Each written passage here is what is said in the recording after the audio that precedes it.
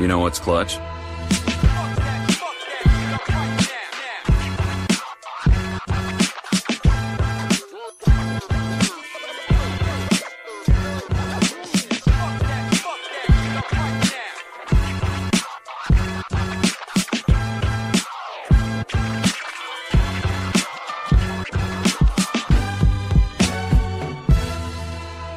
Willkommen zu Klatsch, dem NBA-Podcast. Mein Name ist Pascal, aka ich spring im Dreieck. Und mit dabei ist natürlich auch wieder der einzig wahre Mr. 305, aka der draftlose Timo. Was geht ab? Ja, moin, mein Lieber. Ja, ein bisschen müde, ne? Ich meine, es ist ja noch nicht so lange her, dass wir Patrick und Dennis getalkt haben. Aber ich hab Bock. Ja, Shoutout. Motiviert.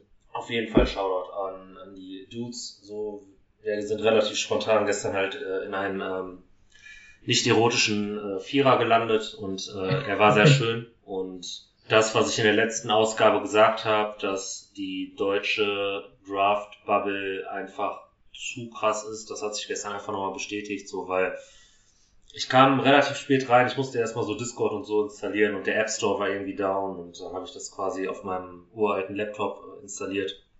Und ich komme rein und Timo hat, glaube ich, eine Frage zu Jalen Suggs gestellt und hat erstmal so quasi in 10 Minuten die komplette Karriere von Jalen Suggs, seine Pro- und Kontraliste und so alles erklärt bekommen.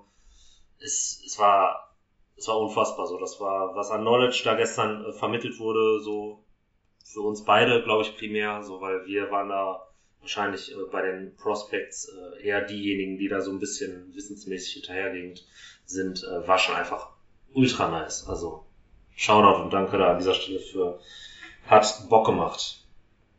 Ja, auf jeden Fall. Also Dennis ist wirklich so ein wandelndes Prospect-Lexikon. War wirklich, also auch der Switch, also es ging primär, das hast du nicht mitbekommen, hatte ich nochmal wegen Jane Springer nachgefragt, was wir dann im letzten Pod kurz hier angerissen hatten. Und da ist dann der Übergang quasi direkt zu Jalen Suggs und die Unterschiede und überhaupt. Also wirklich super erklärt. Es hat echt richtig Spaß gemacht, trotz der späten Stunde.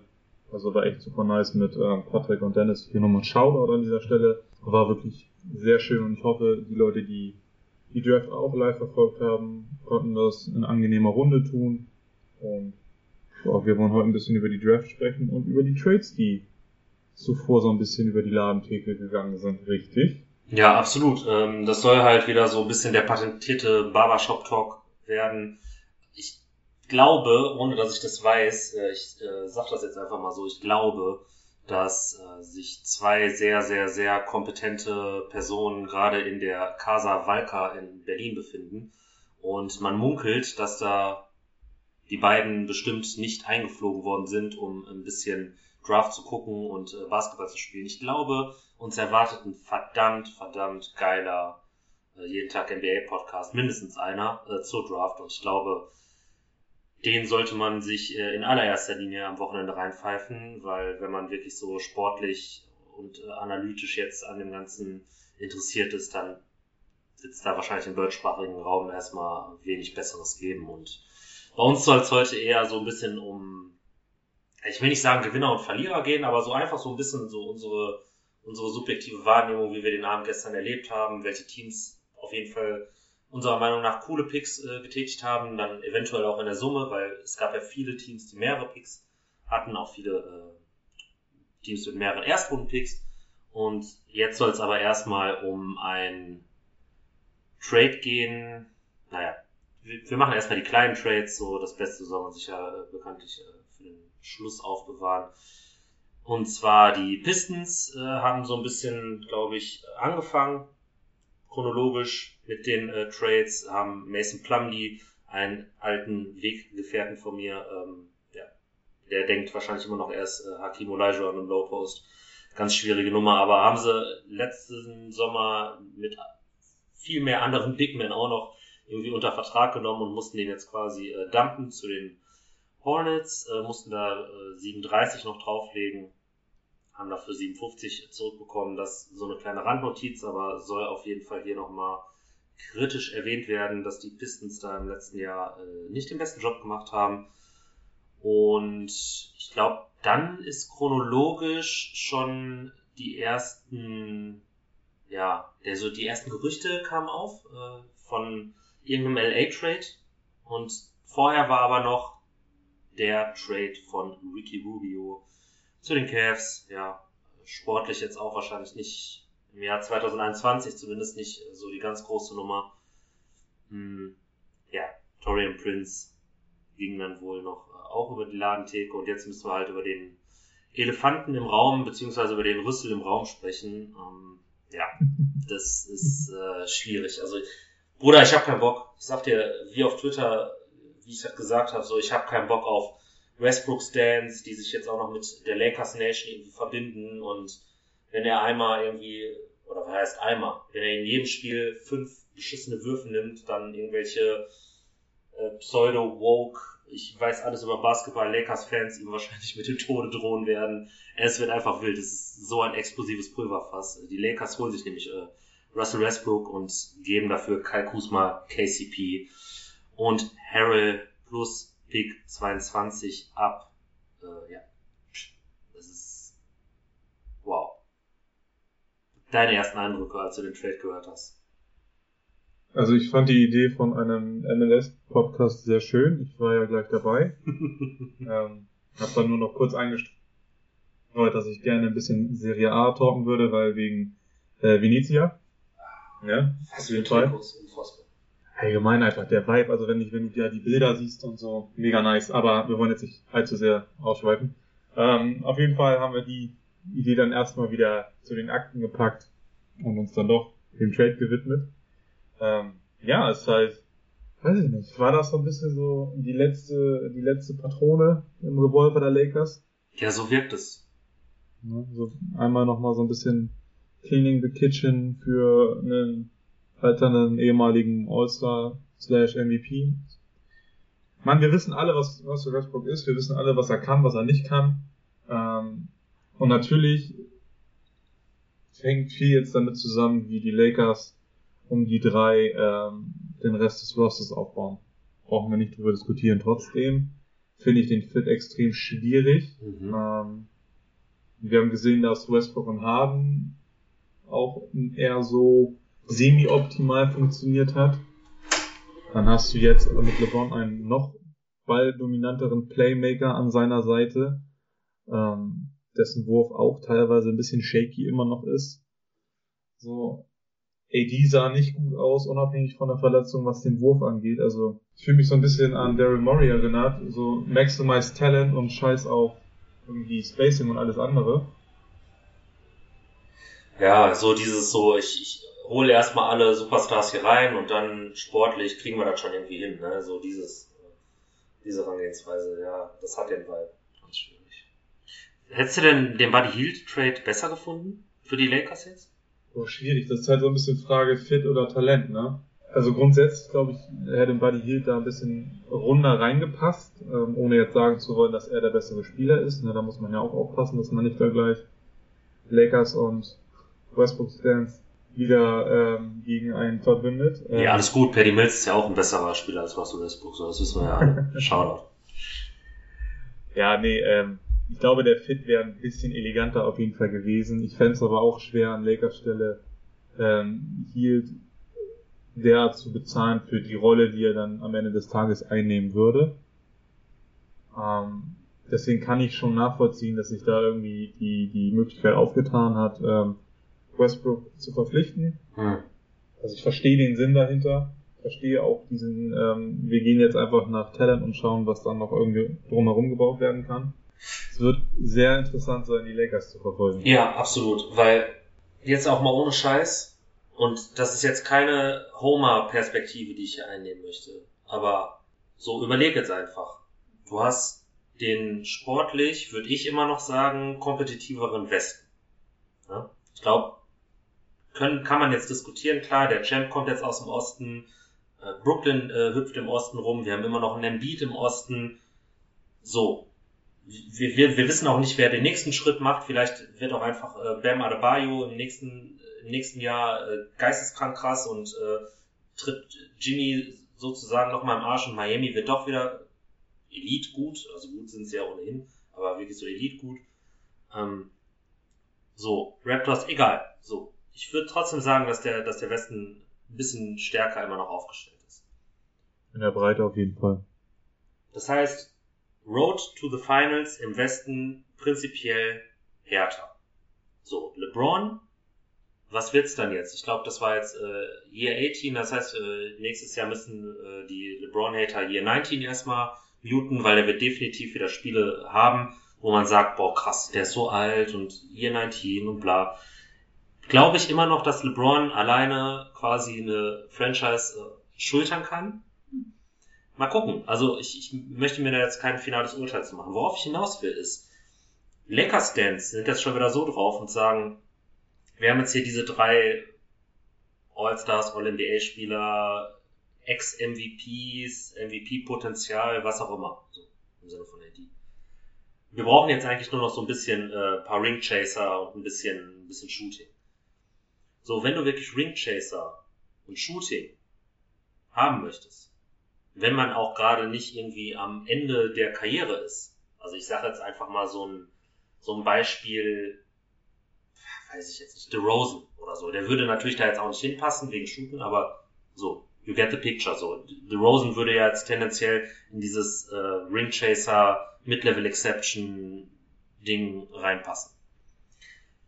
Du gehst vielleicht nach LA aus nostalgischen Gründen oder aus persönlichen Gründen, aber du kannst mir jetzt nicht erzählen, dass LA mit dieser Kombination von Russell Westbrook und dann auch noch LeBron und auch noch ein AD, dessen Maul gestopft werden will, du gehst doch nicht nach LA und sagst, ja okay, ich bin jetzt hier 4., 5. Geige, aber ich werde de facto 4 Würfe bekommen. So, dann gehst du doch nicht nach LA, um dich zu präsentieren, um einen Ring zu chasen. Dann gehst du doch eventuell eher noch, weiß ich jetzt nicht, zu den Bucks vielleicht, zu den Nets, weil du da meiner Meinung nach eine höhere, oder auch zu den Clippers, eine höhere Wahrscheinlichkeit hast, um in die Finals zu bekommen. Das heißt, diese naive Vorstellung, jetzt brauchen wir nur noch hier so ein bisschen Ringchaser, Minimumverträge oder mal irgendeinen Typ, den wir die MLE hinterherwerfen können, finde ich ein bisschen naiv. So. Ja, wir sind halt nicht mehr in 2010, ne? Ja. Die Liga ist einfach breiter und besser aufgestellt. Da haben wir ja schon in vorherigen Ausgaben immer mal drüber gesprochen. Was ich natürlich absolut sehe, ist, dass in der Regular Season Russell Westbrook dir Spiele gewinnen wird, wenn du LeBron schonen möchtest. Das hat er seine ganze Karriere über gemacht. Ich glaube auch, dass er das immer noch 1-2 Jahre machen kann. Ja. Also das muss man den Lakers dann zugestehen und das ist auch ein anderes Niveau als beispielsweise ein Dennis Schröder an den Tag gelegt hat. Der gewinnt dir keine Spiele alleine. Ja. Das muss man auch mal dann fairerweise so sagen.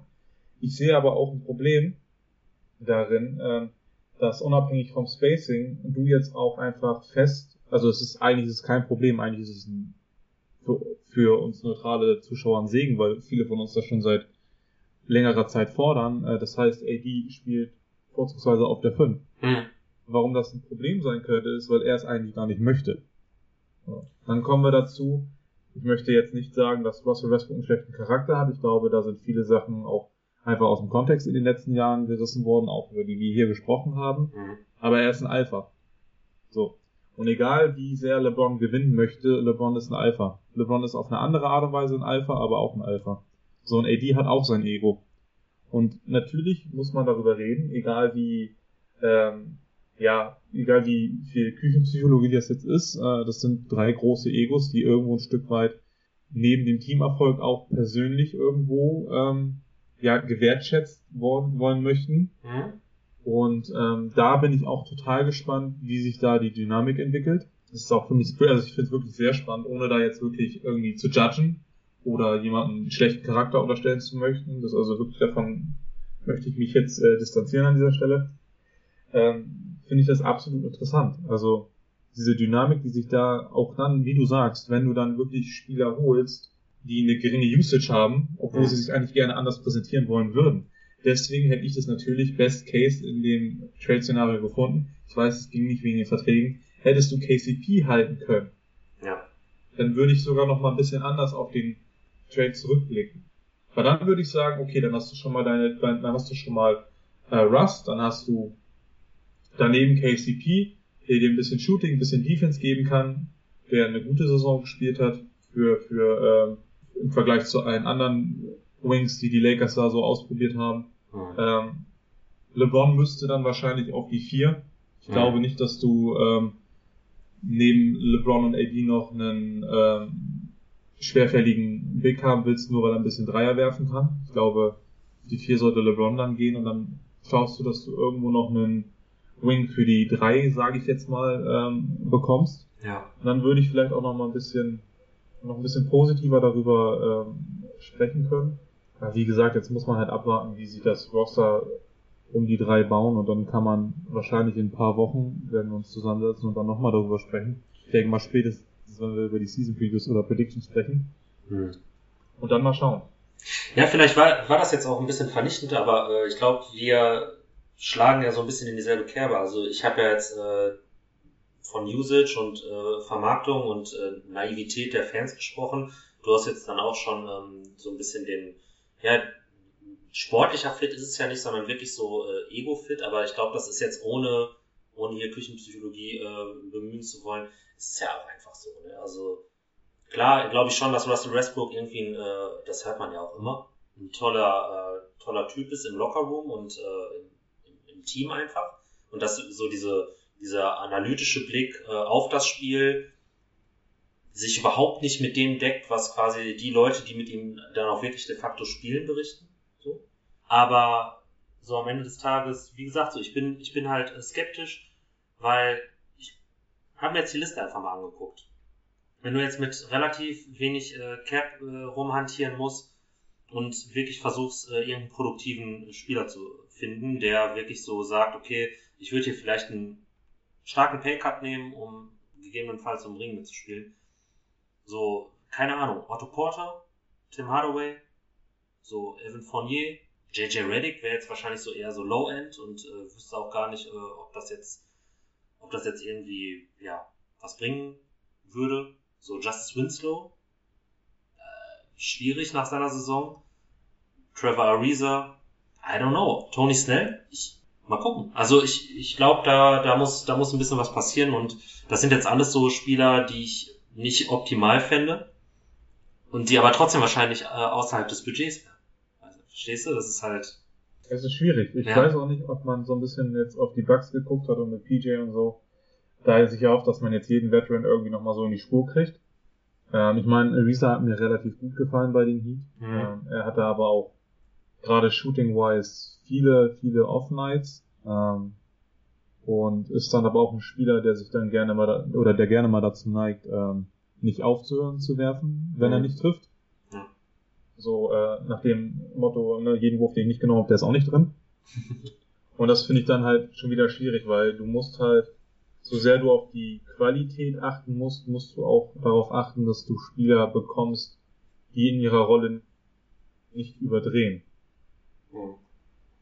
Und ich glaube, es ist einfach, ich verstehe zum Beispiel total irgendwo ein Stück weit den Hype um den Trade der Lakers-Fans. Ich glaube, das ist einfach, man darf halt nicht vergessen, ne, so, ist halt immer noch ein Household Name in der Liga und so, da steckt ja auch ein gewisses Resümee hinter und er war jetzt auch nicht katastrophal für die Wizards.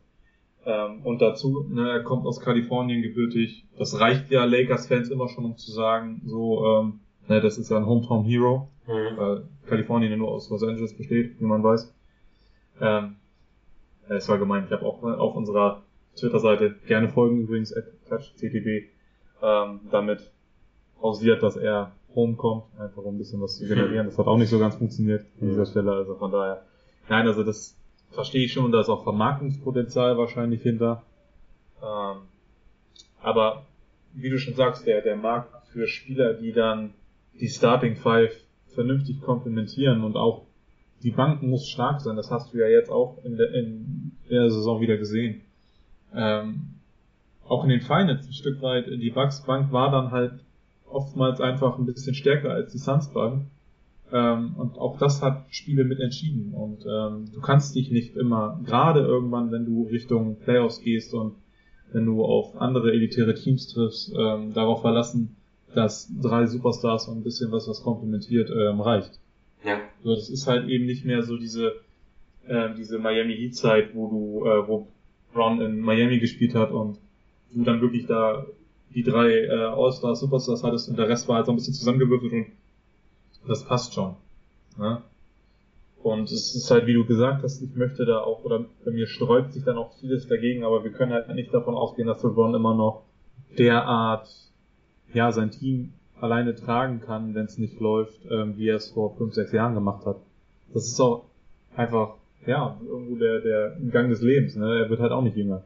Er wird 37 dieses Jahr. Noch. Also von daher. Ketzerisch könnte man jetzt fragen, welcher Titel würde mehr bedeuten? Cleveland 2016 zum Titel zu tragen oder irgendwie Russell Westbrook noch einen Ring an den Finger zu legen? Das wäre so meine Hater-Frage. Aber um jetzt nicht den ganzen Hate der Rüsseljunge auf mich zu ziehen, ist für mich, was wir gestern auch im Discord-Ding so ein bisschen angerissen haben, einerseits dieser Spieler, der wechselt jetzt in das Team und wir reden ja auch die ganze Zeit quasi von Russell, dem All-Star, Triple-Double-Maschine, Rekordhalter, Generational Talent, Ex-MVP, was auch immer, der von vielen seiner Fans immer noch als Top-X-Spieler angesehen wird und für ihn gehen jetzt in Anführungsstrichen nur 3, keine Ahnung, Top 60 bis 100 Spieler, wo auch immer man die jetzt unterschiedlich einordnen will, I don't know. Okay, Kuzma. Nice, ja. Und quasi ein Non-Lottery-Pick über die Theke. Und ich glaube, das ist jetzt so das, was Patrick, Shoutout an der Stelle, so ein bisschen in den Raum geworfen hat, dass es halt sich überhaupt nicht mit dem deckt, wie Rüssel-Fans eben Russ sehen. Und ich habe dann einfach gefragt, ja, aber am Ende des Tages ist es nicht trotzdem irgendwie zu viel. Und ich habe immer noch keine Antwort. Also auch für mich selbst nicht. Ich habe gestern von euch keine Antwort bekommen, aber so, ich finde, der Trade, der ist einfach so komisch. Und ich weiß einfach, ich glaube, das merkt man auch, ne? Also wir reden hier über den heißen Brei seit, weiß ich nicht, einer Viertelstunde schon irgendwie drumherum und am Ende des Tages wissen wir wahrscheinlich, dass wir nichts wissen. Also ich kann den Trade weder vom Value einschätzen, ich weiß nicht, wie es sportlich funktionieren soll und ich habe keinen Plan. Ich habe wirklich keinen Plan. Ich verstehe beide Seiten, keine Ahnung. Und dann verstehe ich es auch wieder nicht. Ja, es ist, glaube ich, dieser Zwiespalt ist, glaube ich, bei vielen im Moment. Ich verstehe, was du meinst, weil du gibst 3 Spieler ab, die durchaus Teil der Rotation waren. Ne? Natürlich zu einem gewissen Grad in verschiedenen Rollen und Usage. Dazu dann eben den Pick, wo ich mich dann auch frage, so, hat es jetzt den Pick unbedingt noch gebraucht? Weil irgendwie war ja klar, oder wenn ich mir den Trade an sich ansehe, wird für mich ja halt klar, dass die Wizards jetzt auch nicht großartig da Interesse hatten, ihn zu halten. So, das kommt irgendwie so für mich so vor. Dann, aber wenn ich mir die Spieler ansehe, wie gesagt, über KCP habe ich gesprochen, das finde ich schade für die Lakers. Mit Harry bin ich irgendwie nie wirklich warm geworden. Er hat nachher auch nicht mehr gespielt in den Playoffs, war auch nicht mehr spielbar. So über, Kyle Kuzma, ne, möchte gern Jason Tatum, brauchen wir nicht drüber diskutieren. Ja. So 2 Jahre noch, dann spielt er irgendwo in Shanghai. Wird er wahrscheinlich nicht, aber das ist mein Wunsch. Ja. Auch gemein, aber. Nein. Ich kann einfach mit ich mag selbstbewusste Menschen, ich mag auch Spieler, die gerne mal so ein bisschen over the top in ihren Aussagen über sich selbst gehen, aber wenn sich Kyle Kuzma da ständig hinsetzt, so gefühlt alle 2, 3 Wochen und davon redet, mit welchen All-Star und eventuell Future MVP-Spielern er sich gleichstellt und sieht, ist einfach lächerlich. Also, Bruder, get in line, und geh ein bisschen mehr irgendwie ins Gym und versuch mal ein bisschen an dem Game zu arbeiten. Der wird mir ja von Lakers-Fans auch verkauft, als wenn er irgendwie defensiv der zweite Kevin Garnett wäre, so. Ja. Er ist defensiv besser geworden, okay, aber offensiv ist er halt absolut nicht spielbar im Moment. So, und so viel Defensive war da jetzt auch nicht zu sehen, wenn du mal über mehrere Spiele verfolgt hast, also komm, ne, get in line. Das Spielermaterial ist halt so, was Patrick gesagt hat, irgendwie wirkt das nicht so, als wenn dafür gerade ein ehemaliger MVP getradet worden ist. Mhm. Ja, es ist halt, Es ist total schwierig und ich glaube, unsere Zuhörer merken auch, dass wir uns da so ein bisschen schwer tun, da vernünftig zu evaluieren. Aber ich glaube, am Ende des Tages können wir wirklich erst zum Ende der nächsten Saison ein wirkliches Fazit ziehen, inwieweit der Trade Sinn gemacht hat für die Lakers. Weil ganz ehrlich, wenn sie irgendwie das schaffen sollten, die Championship zu gewinnen, so dann kräht da kein Hahn mehr nach. Ja. Aber bis dahin ist noch ein weiter Weg und ich glaube, wenn du jetzt nichts mehr dazu hast, also für mich ist das jetzt mein Fazit, was ich habe. Ich glaube, wir müssen einfach schauen und dann in ein paar Wochen setzen wir uns nochmal zusammen und dann haben wir vielleicht auch einen besseren Überblick, was dann das gesamte Team der Lakers für die kommende Saison sein wird. Und dann werden wir da bestimmt nochmal drüber reden. Ja, ich finde einfach, du hast auf jeden Fall mit den besten Satz gedroppt während der Trade-Analyse, weil eine Sache steht einfach fest. LeBron wird wahrscheinlich jetzt auch wieder ein bisschen Zeit verpassen müssen oder sollte ein bisschen Zeit verpassen in der Regular Season. AD ist keine sichere Bank. Und wenn du dann Russell Westbrook hast, der gewinnt dir wirklich eventuell mal ein Spiel. So. Ob er dir dann 2 wieder versaut in den Playoffs, wenn es wirklich drauf ankommt, mit seiner Shot Selection, geschenkt. Wissen wir nicht. Aber was ich weiß, Russell Westbrook hat das Potenzial, dir in der Regular Season Games zu gewinnen. Und das kann verdammt wichtig sein. Ist es das jetzt wert gewesen von den Assets her? Bestimmt, kann sein. Ist es das wert, was er letztendlich jetzt auch noch in den nächsten Jahren verdienen wird? Auf keinen Fall. Auf gar keinen Fall. Und das muss dann aber so eine Franchise für die Lakers für sich ausmachen. Der Pick 22 kann man vielleicht noch sagen, den haben die Wizards genutzt, um Aaron Holiday quasi zu akquirieren von den Pacers. Und haben dafür auch noch den 31. Pick bekommen.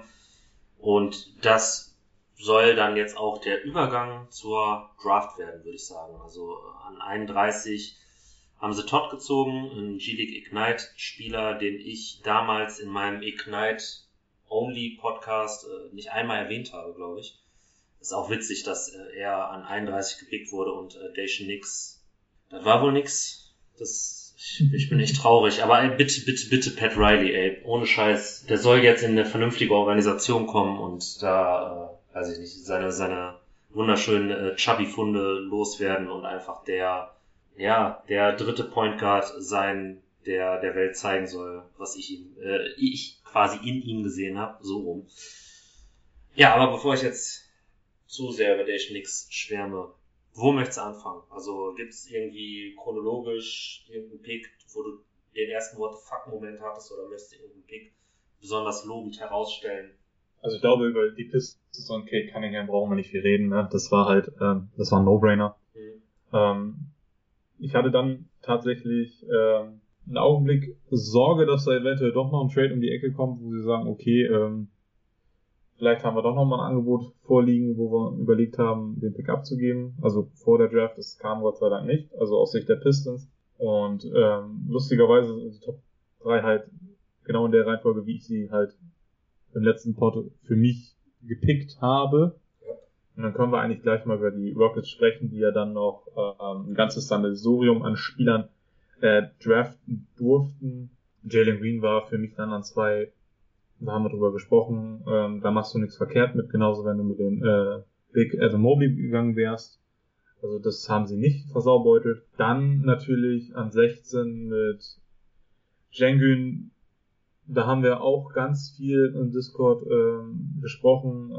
Dennis hat eine Menge erzählt und für mich ist der Pick dann mit der Sicht, was ich dann zu hören bekommen habe, überhaupt nicht nachzuvollziehen. Gerade wenn man bedenkt, dass man dann an 23 Garuba gepickt hat, was sich dann für mich so ein bisschen aufhebt.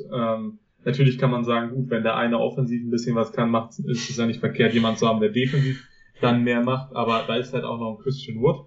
So, also ich glaube nicht, dass Sengun und Garuba viele Minuten gemeinsam auf dem Feld stehen werden. Also das fand ich sehr interessant. Und dann hat man natürlich jetzt mittlerweile so einen kleinen Logjam auf den Wings, ne, mit Jalen Green, Kevin Porter Jr. und dann hat man noch Josh Christopher gepickt. Und Tate, der dann auch wieder mit Garuba jetzt komplementär eher, keine Ahnung, also gut, du nimmst Garuba, so, der ist 6 oder 7 Jahre jünger, keine Ahnung, als Tate, aber aktuell so ein bisschen redundant, würde ich auch sagen. So, das Ja, ist, also ich gehe mit Pick 2 und 23 gehe ich absolut d'accord. ja, okay. 16 hätte ich mir ein bisschen was anderes noch gewünscht. Muss aber auch gestehen, ich habe einfach zu ihm eigentlich überhaupt gar keinen Bezug oder kann irgendwie großartig was sagen. Das ist jetzt wirklich viel Hörensagen, was Ja, da klar. von mir kommt. So, und dann weiß ich nicht, ob du da ohne Verbindung zu ich glaube, Jalen Green war, dass Josh Christopher an 24 unbedingt picken musst. Und ob du da nicht eventuell... Also für mich war es so ein Fall, ich habe das im Stillen so für mich gedacht, da hätte man eventuell drüber nachdenken sollen, ob man nicht eventuell einfach einen Pick abgibt, statt dann jetzt gerade auf dem Wing irgendwie so ein Logjam der jungen Spieler sich selbst zu kreieren. Da hätte man vielleicht einfach nochmal ein Future First für bekommen können, für eine andere Draft und dann einfach einen Pick abgeben können. Ich meine, wenn man bedenkt, wen die Kings, da kommen wir bestimmt auch noch zu an 9 genommen hätten, dann hättest du Garuba auch bedenkenlos an 16 nehmen können. Und dann packst du meinetwegen die beiden Late 20 Picks zusammen und guckst, dass du da in den nächsten Jahren nochmal irgendwie vertreten bist mehr. Am Ende des Tages, weiß ich nicht, wollen wir Noten geben oder wollen wir einfach nur dafür, ja, keine Ahnung, dafür bin positiv oder negativ? Dafür bin ich nicht qualifiziert genug, ehrlich gesagt. Ich hätte auch auf jeden Fall eher noch mir eine Ballhandling-Option gewünscht. Ja. Wobei man jetzt natürlich auch sagen kann, Jalen Green potenziell Ballhandling ist da, will man vielleicht fördern, I don't know. Aber die hätten sich ruhig Cam Thomas anlachen können. Da hätte ich auch nichts gegen gehabt, weil dann wäre Brooklyn vielleicht zum Glück gezwungen worden. Ja, schwierig. Aber ja, ey. Würde ich einfach sagen,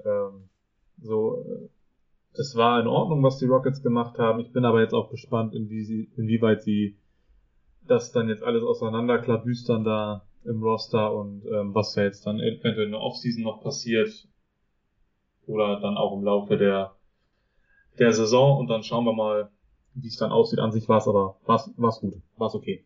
Ja, also ich würde auch sagen, Mikromanagement-mäßig ist der 16er oder der Trade auch für den 16er Pick und dann eben mit der Selektion am Ende des Tages ist mit so der Move, den ich am wenigsten mochte gestern.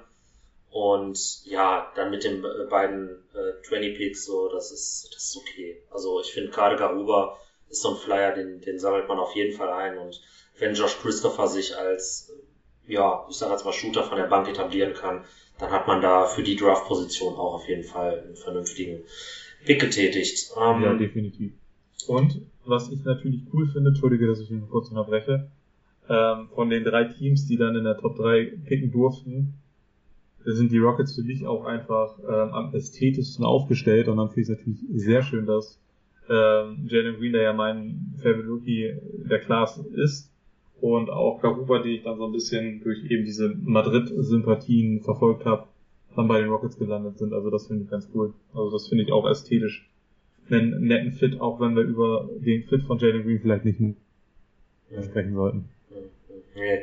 Wie gesagt, ich fand die Hose Baba, also so der Schlagschnitt, der war wirklich krass, aber ich glaube, die Leute verstehen jetzt auch, was ich in der letzten Folge gemeint habe, dass Jalen Green keinen Modegeschmack hat.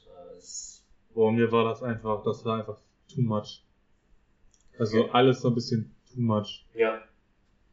Ja, der wollte alles haben, ne? Also, denn auch, ich weiß immer noch nicht, das Oberteil habe ich immer noch nicht identifizieren können. Hat mir halt total diese transparenten Dior Oblique 1000 Euro gestickt spitze Vibes gegeben, so, das war, aber lass uns nicht über Mode quatschen, so, das ist, ich habe mich zu den ganzen Fits, beziehungsweise zumindest zu den Fits, die ich cool oder halt katastrophal fand, habe ich mich ja gestern geäußert. Lass uns, glaube ich, also, ich glaube, der erste kleine What the fuck Moment war da an 4 tatsächlich. Kann man, glaube ich, so sagen. Ja. Definitiv. Es ist halt so die Sache, ich mag ja Scotty Barnes total und ich finde das überhaupt nicht, also ich finde das auch gut, dass die Raptors den gepickt haben, weil wir haben auch gestern direkt gesagt, ey, wenn Siakam wirklich in Toronto bleibt, scheiße, so Barnes, OG, Siakam, Pest. Das ist eine absolute Line-Up of Death in der Defense. Unfassbar. Aber ob Scottie Barnes jetzt einfach im Vakuum Nummer 4 Pick ist, das ist halt so eine Sache, das weiß ich nicht. Ja, vermutlich nicht, ne? Also, ich muss wieder auf Dennis zurückkommen, wir haben ja auch darüber gesprochen. Und er hat dann ja auch gesagt, er ist großer Fan, deswegen sieht er es nicht ganz so rational in dem Sinne, hat aber dann auch gleich gesagt, so ein 4 ist ein bisschen too high. Mhm. Ich war auch überrascht, weil das, was ich in den letzten Tagen gelesen habe, war eigentlich, dass die Raptors sich auf Jalen Suggs konzentriert haben. Also dementsprechend war ich deswegen schon etwas perplex. War dann natürlich auch so ein bisschen angetan von der Idee, die du dann auch in den Raum geworfen hast, mit den dreien da. Mhm. Ist dann schon wieder so für mich Small Ball Lineup nicht nice. Das ist schon nicht schlecht. Muss man schauen. Also ich glaube, Nick Nurse ist ein Coach, dem man ohne Probleme Talente, Projekte und junge Spieler an die Hand geben kann und egal wie das Team an sich performt, ich glaube, Scottie Barnes wird auf jeden Fall gute Momente haben und sich gut entwickeln können in Toronto. Ja. Da gehe ich von aus. Und ich glaube, dann können wir sowieso erst in absehbarer Zeit schauen, inwieweit im Vergleich zu den anderen der Pick dann eventuell zu hoch war. Vielleicht überrascht er uns ja alle und wir sagen am Ende so, okay, das ist ein verdienter 4. Pick und dann schauen wir mal. Aber an und für sich war das auch so der erste Brainfuck des Abends auf jeden Fall. Ja. Was aber zur Folge hatte, dass für mich persönlich ein Team mehr oder weniger ungewollt oder so durch Zufall zum fast absoluten Gewinner der Draft geworden ist. Also natürlich auch, weil die, ich sag jetzt mal, das Management sich in der Saison doch wieder so ein bisschen besser verkauft hat und dann noch ein bisschen Glück hatte. Auf mehreren Ebenen, jetzt eben nicht nur gestern, dass Jalen Suggs durchgerutscht ist, sondern auch, dass man dass der Vucevic-Gegenwert halt doch so hoch geworden ist mit dem Nummer 8 Pick noch. Die Orlando Magic. Also in Kombination finde ich sehr, sehr, sehr stark, was die Magic da sich zusammengepickt haben. Muss ich wirklich sagen. Also Suggs, wie gesagt, so vielleicht eher ein Produkt des Zufalls und sicherlich auch jetzt kein Spieler, wo ich sage, okay, der ist jetzt hier die neue, wie soll ich sagen, der neue Franchise-Player in Orlando. Soweit würde ich nicht gehen, aber prinzipiell ein sehr gutes Two-Way-Prospect, kann man glaube ich sagen, und dann auch noch Franz Wagner hinterher zu schieben, also ich finde es verdammt stark, muss ich ganz ehrlich sagen. Ja, ich unterschreibe das. Also wir haben im Vorwege ja kurz darüber gesprochen, bin ich absolut bei dir. Suggs ist an beiden Enden des Feldes auf jeden Fall ein Unterschiedsspieler für die Magic jetzt schon, denke ich. Wird natürlich spannend zu sehen sein, wie dieser ganze Logjam da auf den Guard-Positionen nachher dann auseinanderklabüstert wird. Mhm. Man hat noch Cole Anthony, RJ Hampton, den man ertradet hat zum Ende der letzten Saison. Dann natürlich Markel Fultz, der immer noch, glaube angeschlagen raus ist. Mhm. Das sind natürlich 4 talentierte Spieler für 2 offene Positionen wahrscheinlich. Schauen wir mal, wie sich das entwickelt, aber ich denke mal, Jalen Suggs sticht auch so ein bisschen heraus als der Leader. Ich glaube, das ist so ein Trade, was man ihm dann noch zuschustern kann, neben seinen basketballerischen Fähigkeiten.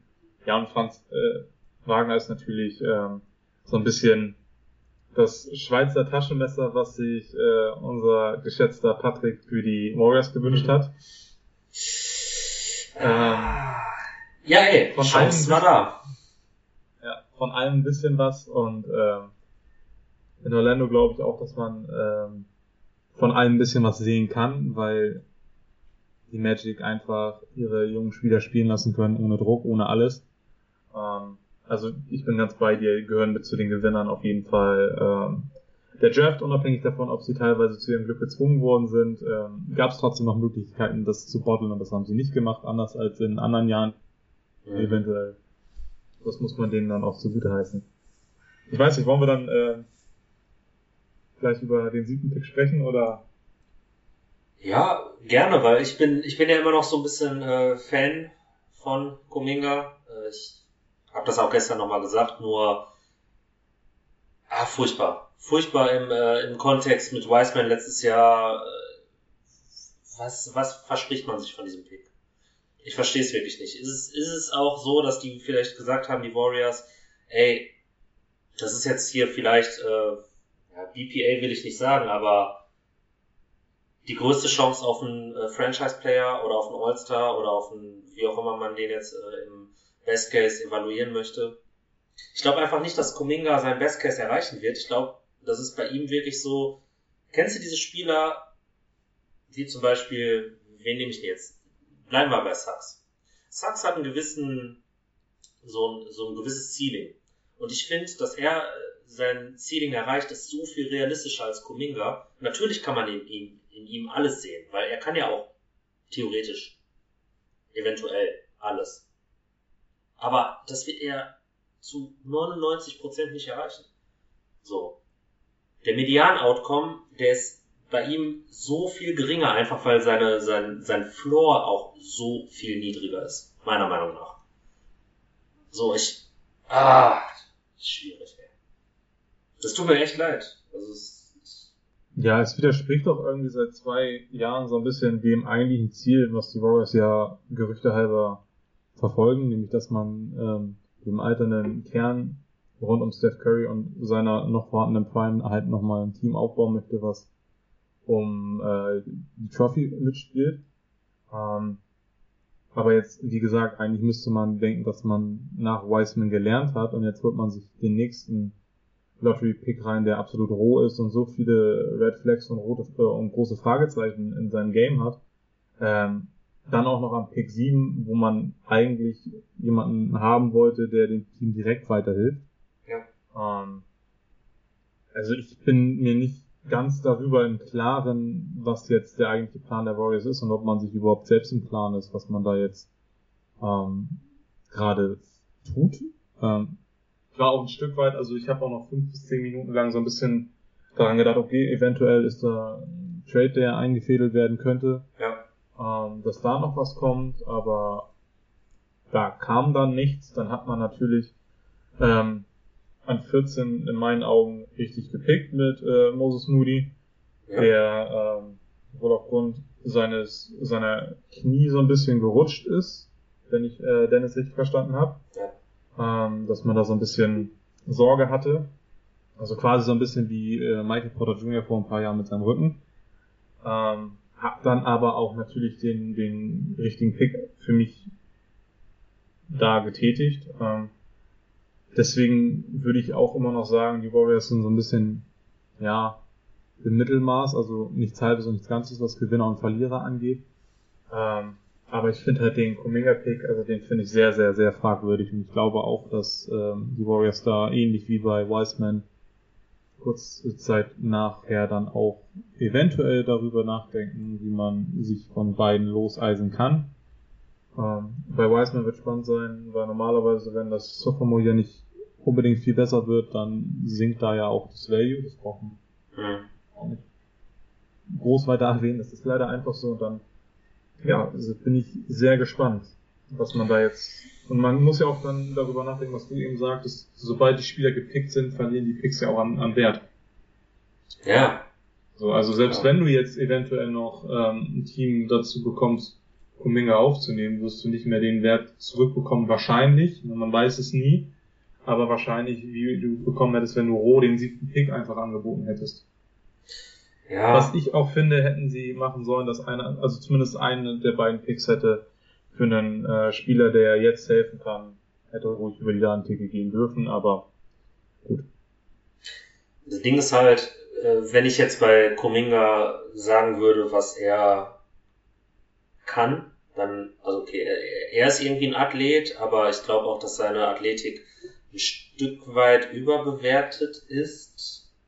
So komisch das jetzt auch klingt, so von meiner chubby White Guy Warte heraus, das zu sagen, aber so rein objektiv glaube ich schon, dass es ein Stück weit überbewertet ist. Aber so als Ballhandling-Option neben 2 der wahrscheinlich besten Off-Ball-Spieler aller Zeiten, okay, da kann er vielleicht den einen oder anderen Moment haben, das will ich ihm gar nicht absprechen.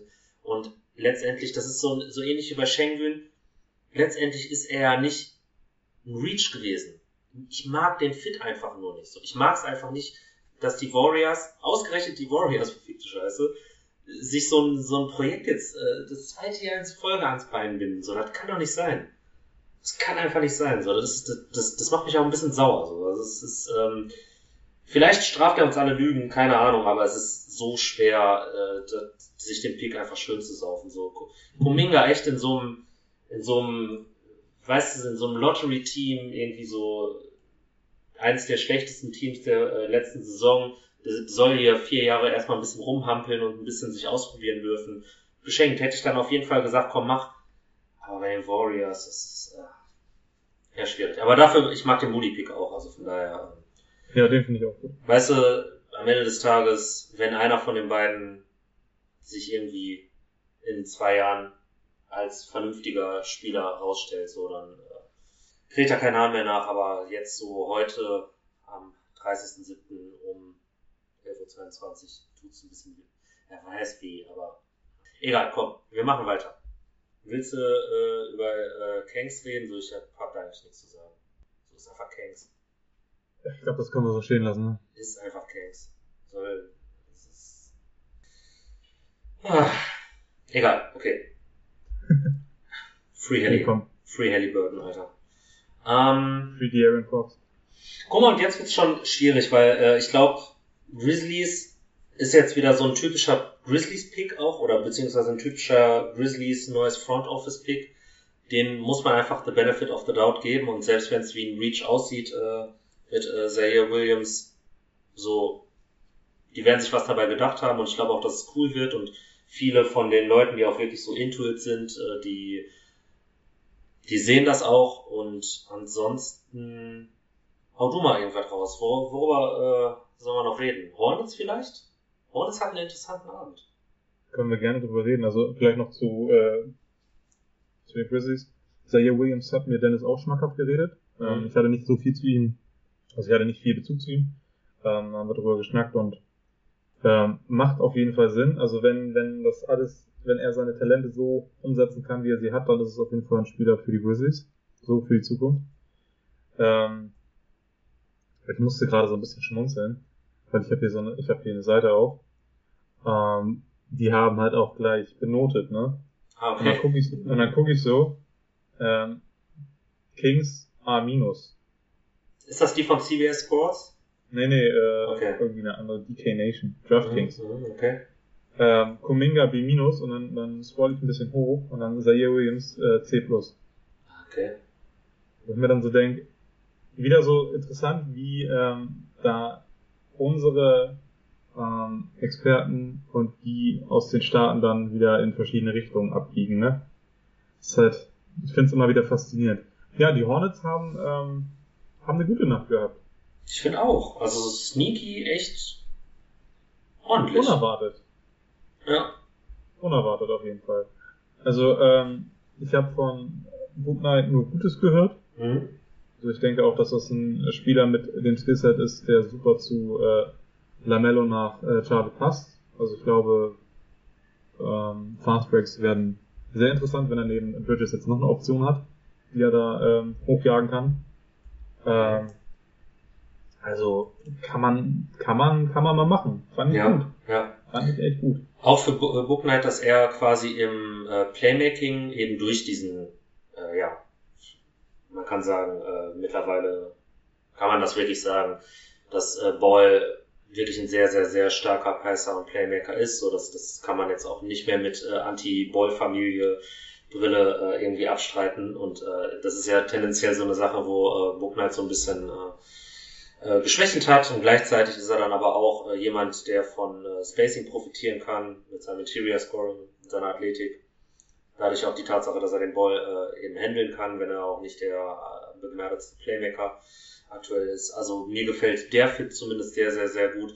Und das, was ich eben ja auch schon angerissen habe mit dem Pick 37, das ist auch so eine Sache, dass ich da der Meinung bin, dass man da einen vernünftigen Value in JT Thor rausgeholt hat. Auch blutjung, so Defense, Athletik. Ich bin, also wirklich so von der Charlotte-Nacht bin ich echt angetan. Ich glaube, das letzte Mal war ich angetan, als wen haben sie da gepickt? Den Dude aus Indiana. Muss man gleich googeln. Auch ein furchtbar junger Spieler. Da waren wir alle total begeistert von und es ist auch nicht so gut geworden. Das letzte Mal, als ich auf jeden Fall positiv von den Hornets im Draft gesprochen habe. Ich hoffe, dass es jetzt kein böses Vorzeichen ist. Mal gucken. Ja, schauen wir mal. Meine Fresse, wie heißt der denn? Ich weiß gerade ehrlich gesagt nicht, wen du meinst. Ja, ich glaube 2014 Draft. Egal. Ich komme da gleich drauf. Beziehungsweise ich google das. Oh Mann. Noah Vonleh, verfickte Scheiße. Mein Gott, ey. Das ist doch viel zu früh. Noah Vonleh war so, ich so, ja, oh mein Gott, die Hornets werden das beste Team aller Zeiten und dann. Ja, stimmt, aber da waren auch Verletzungen mit bei, ne? Safe. Das darf man noch nicht vergessen. Ich finde Kai Jones finde ich auch nice als Pickup. Kai Jones als Pickup finde ich auch nice. Ja, auf jeden Fall. Bester Anzug auch des Abends, meiner Meinung nach. Ja, doch. Hat einen Case dafür auf jeden Fall. Ich finde, wer auch sneaky gut gepickt hat, waren die Hawks. Für das, wo die Picks waren, fand ich, haben sie ein gutes Value bekommen, ne? Also an 20 Jalen Johnson und an super vorbereitet wie immer. 46 oder so, kann das? Ne, 48. 48 Sharif Cooper, Jawohl, ja. Bei dem ich mich die Hälfte des Abends gefragt habe, warum er so weit runterrutscht. Und weiterrutschte, aber auf jeden Fall finde ich für die Picks, wo sie stattgefunden haben, super Value für bekommen und muss man glaube ich auch mal lobend erwähnen. Ja. Die Hawks machen viel richtig im Moment. Ich finde auch, dass man die Entwicklung von Jalen Johnson noch ein bisschen mehr im Auge haben sollte mit Hinblick auf John Collins und seine mittelfristige Zukunft in Atlanta. Also ich bin mir eigentlich ziemlich sicher, dass sie ihn bezahlen werden erstmal und dann auch weiter mit ihm verfahren werden. Ich glaube aber Jalen Johnson ist auch so ein Pick mit Sicht auf, ne? Falls er sich dementsprechend entwickelt, dass man eventuell auch John Collins nochmal sich umschaut, weil der wird auch in 2-3 Jahren immer noch einen großen Markt haben. Ne? Gehe ich auch von aus, ja. Und auf jeden Fall spannend und ich finde wie gesagt, die Picks ganz gut. Ja, und dann, ich muss es einfach mal erwähnen, ich habe schon lange nicht mehr über Philly hergezogen, ne, aber meine Fresse hat diese Stadt und diese Franchise Glück mit ihren Picks, ey. Ich hasse es so sehr. So viele Leute rutschen ab und so viele Leute werden gepickt und am Ende des Tages haben die 76ers wirklich das Glück und dürfen dann Jaden Springer, den mir Dennis dann gestern auch nochmal sehr schmackhaft geredet hat, picken, wo ich mir dann so dachte, es ist wieder so typisch, es war wieder so klar, dass der Ding in den Schuss fällt. Nee, ich hasse es. Aber das trifft dich ja wahrscheinlich noch ein bisschen mehr, ne, weil an 27 waren die Nets dran. Übertrieben, wirklich. Cameron Thomas mag ich nicht. So, ich war da ja gestern auch raus aus dem Discord.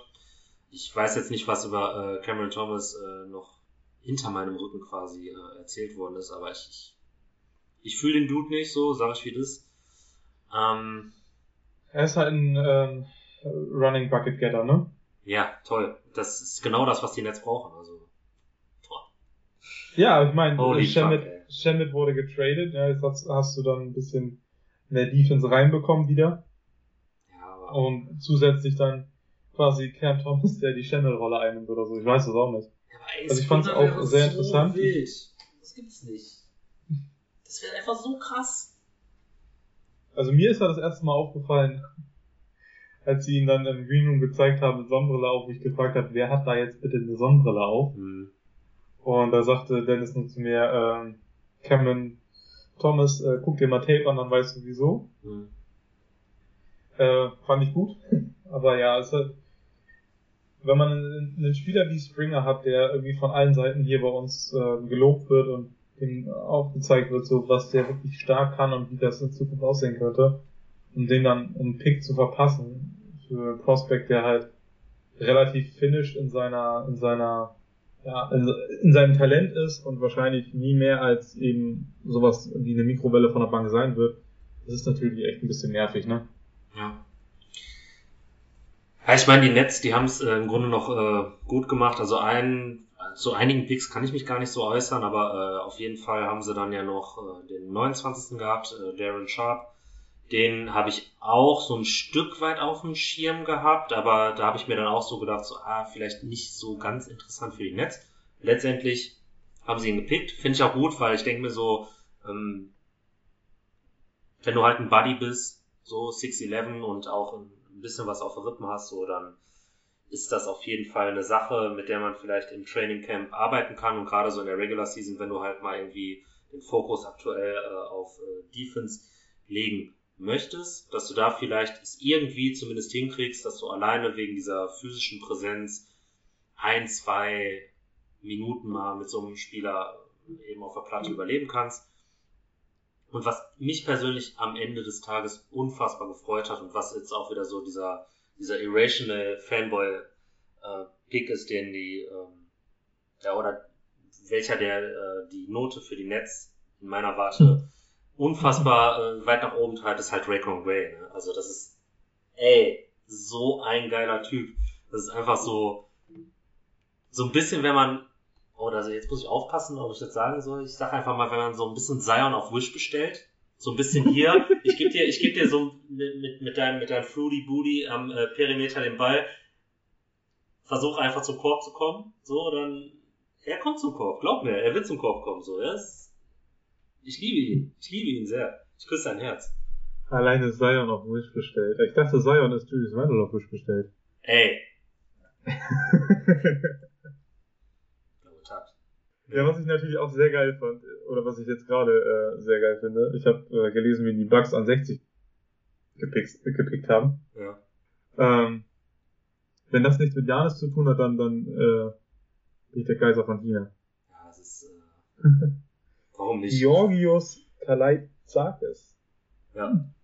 Noch nie was von gehört von dem Dude, ey. Tja, ist ein Grieche.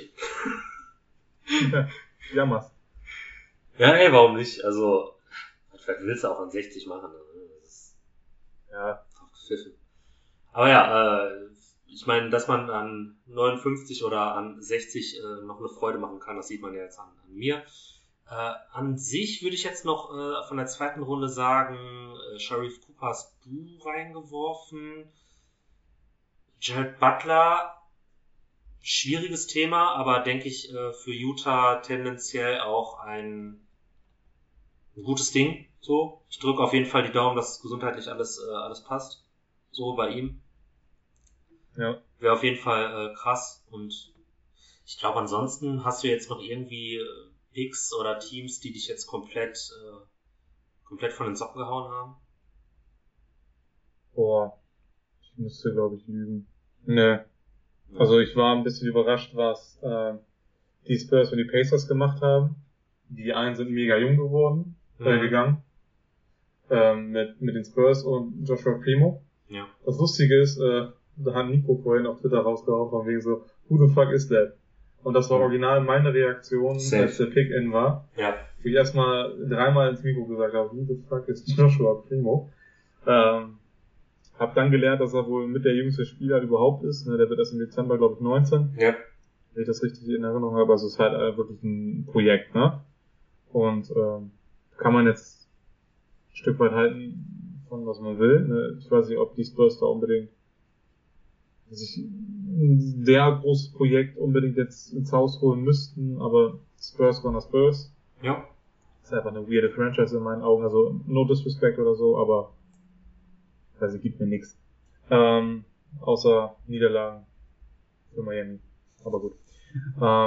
Die Pacers sind halt dann oldschool gegangen mit Chris Duarte, ne? Ja. Wo wir ja auch alle mega überrascht waren, so ein Stück weit. Aber er gibt irgendwie Sinn. Also es ergibt schon Sinn. Ich hätte es jetzt von den verfügbaren Spielern wäre jetzt wahrscheinlich eher so eher weiter hinten gewesen. So. Ja. Aber kannst du machen. Ja, auf jeden Fall Shoutout für seinen Weg in die NBA, ne? Hat noch 2 Jahre Junior College gespielt, deswegen ist er überhaupt so alt in Anführungsstrichen. Ja. Und hat es trotzdem zu einem Lottery-Pick geschafft, also von daher muss man auch mal ganz klar hier den Shoutout aussprechen. Und an sich, glaube ich, haben wir viel gecovert. Ja, also wenn du jetzt noch Winner und Loser so 2, 3 picken würdest, also bei Orlando sind wir uns dann einig? Fragezeichen? Ja, Orlando sind wir uns einig. Ich glaube, Charlotte sind wir uns einig. Okay. Detroit kannst du eigentlich auch nicht gegen kacken, so. Also, Nee, musst du eigentlich nennen. Musst du eigentlich, genau. Ja. Wie gesagt, für mich sind es die Hawks. Ich finde, also, wir reden jetzt nicht von Gewinner, aber schon auf der positiven Seite. Ja. Bei den Rockets bin ich mir unschlüssig. Sehr, ja. Ich würde auch eher sagen, ähnlich wie die Warriors so im Mittelfeld verorten, einfach weil ich nicht alles nachvollziehen kann und dann auch auf der Mikroebene teilweise Fragezeichen habe. Genau. Teil mag ich bei beiden nicht. Ja. Bei dir. Oklahoma City kann ich gar nichts zu sagen. Die sind auch einfach absolut weird und es ist... Ich weiß auch nicht, was die Knicks veranstaltet haben mit ihrer Pick-Scharade da und dann Quentin Grimes zu nehmen, obwohl da noch andere Spieler auf dem Board waren, die eventuell besser gewesen wären. Habe ich jetzt auch nicht so ganz verstanden. Ich habe halt so ein bisschen dann in unserem Discord darüber gewitzelt, so einmal wieder Playoffs nach gefühlt 20 Jahren und schon denken sie sind wieder wer. Liebe Knicks-Fans, nicht böse gemeint. Ihr wisst, wie wir sind. Habe ich nur nicht ganz verstanden, warum man da jetzt so hin und her mit den Picks getradet hat und ja, dann hätte man vielleicht, also ich hätte mich dann vielleicht noch ein bisschen anders entschieden an der Stelle. Aber gut. Ja. Noch im Mittelfeld würde ich aber auch sagen, wenn ich da nochmal kurz reingrätschen darf, Grizzlies, weil auch da glaube ich, dass die wieder am Ende des Tages sehr gut aussehen werden. Nur fällt es mir halt schwer, das jetzt gerade auch vom Value alles gut zu finden, was die gemacht haben. Aber wenn am Ende des Tages die Spieler wirklich auch performen, über Aldama haben wir jetzt noch gar nicht gesprochen, aber geschenkt. Und wir müssen, glaube ich, Philly einfach auch, wenn wir die Gewinner abschließen wollen, mir fällt es schwer, aber ey, wenn du Jalen Springer bekommst, weißt du, was ich meine. Gerade auf der Zunge, als du angefangen hast zu sprechen, wollte ich gerade sagen, so 76ers. Ist natürlich viel Glück dabei gewesen, aber dann auch stark zu reagieren und das dann so umzusetzen. Ja. Ich glaube. Ja, und bei What the Fuck können wir im Grunde sagen, Kings sind Kings, so. Kings von der Kings, ja. Das ist unglaublich. Und ansonsten so einen richtigen Verlierer, weiß ich nicht. Also klar, nix irgendwie weird, aber ansonsten. Ja, aber nicht, wo ich sagen würde, okay, so. Da habe ich einfach nur nicht verstanden. Ja. Also, war jetzt aber auch nichts Weltbewegendes, was sie gemacht haben. Ja. Also von daher. Ja, Raptors finde ich auch, finde ich mutig. Okay. Die Cavs müssen wir, glaube ich, auch als Gewinner nennen. Ne? Da hatte ich auch so ein bisschen Sorge, dass sie das auch noch verkacken, unabhängig davon, ob ich Mobley gerne in Cleveland sehe oder nicht. Haben sie stark gepickt und auch die Cavs sind dafür prädestiniert, irgendwie mal so einen What the fuck Moment zu produzieren. Dementsprechend, glaube ich, muss man die auch nochmal auf die leicht positive Seite mit rüberziehen. Bei den Raptors bin ich, wie gesagt, so ein bisschen bin ich neutral eingestellt, weil ich zum Prospect an sich nicht so viel sagen kann. Überrascht war, wie gesagt, dass die Sucks dann doch nicht genommen haben, obwohl sie mit ihnen die ganze Zeit in Verbindung gebracht worden sind. Glaube aber, wie gesagt, dass Nick Nurse ein Coach ist, bei dem junge Spieler halt auch sich gut entwickeln können. Und auch das Team, unabhängig davon, ob mit oder Kyle Lowry definitiv Potenzial hat, fun to watch zu sein. Ja, zu den Thunder kann ich auch nicht viel sagen. Ich kann zu Josh Giddey nicht viel sagen. Ich kann zu Trey Mann nicht viel sagen. Dementsprechend ist es für mich, bin ich neutral eingestellt. Warriors rettet so ein bisschen halt der Moody-Pick. Ja. Ich glaube sonst. Hawks habe ich für mich genannt. Rockets haben wir besprochen. Ja, läuft doch. Und ich glaube, wir haben alles so ein bisschen erwähnt, ja.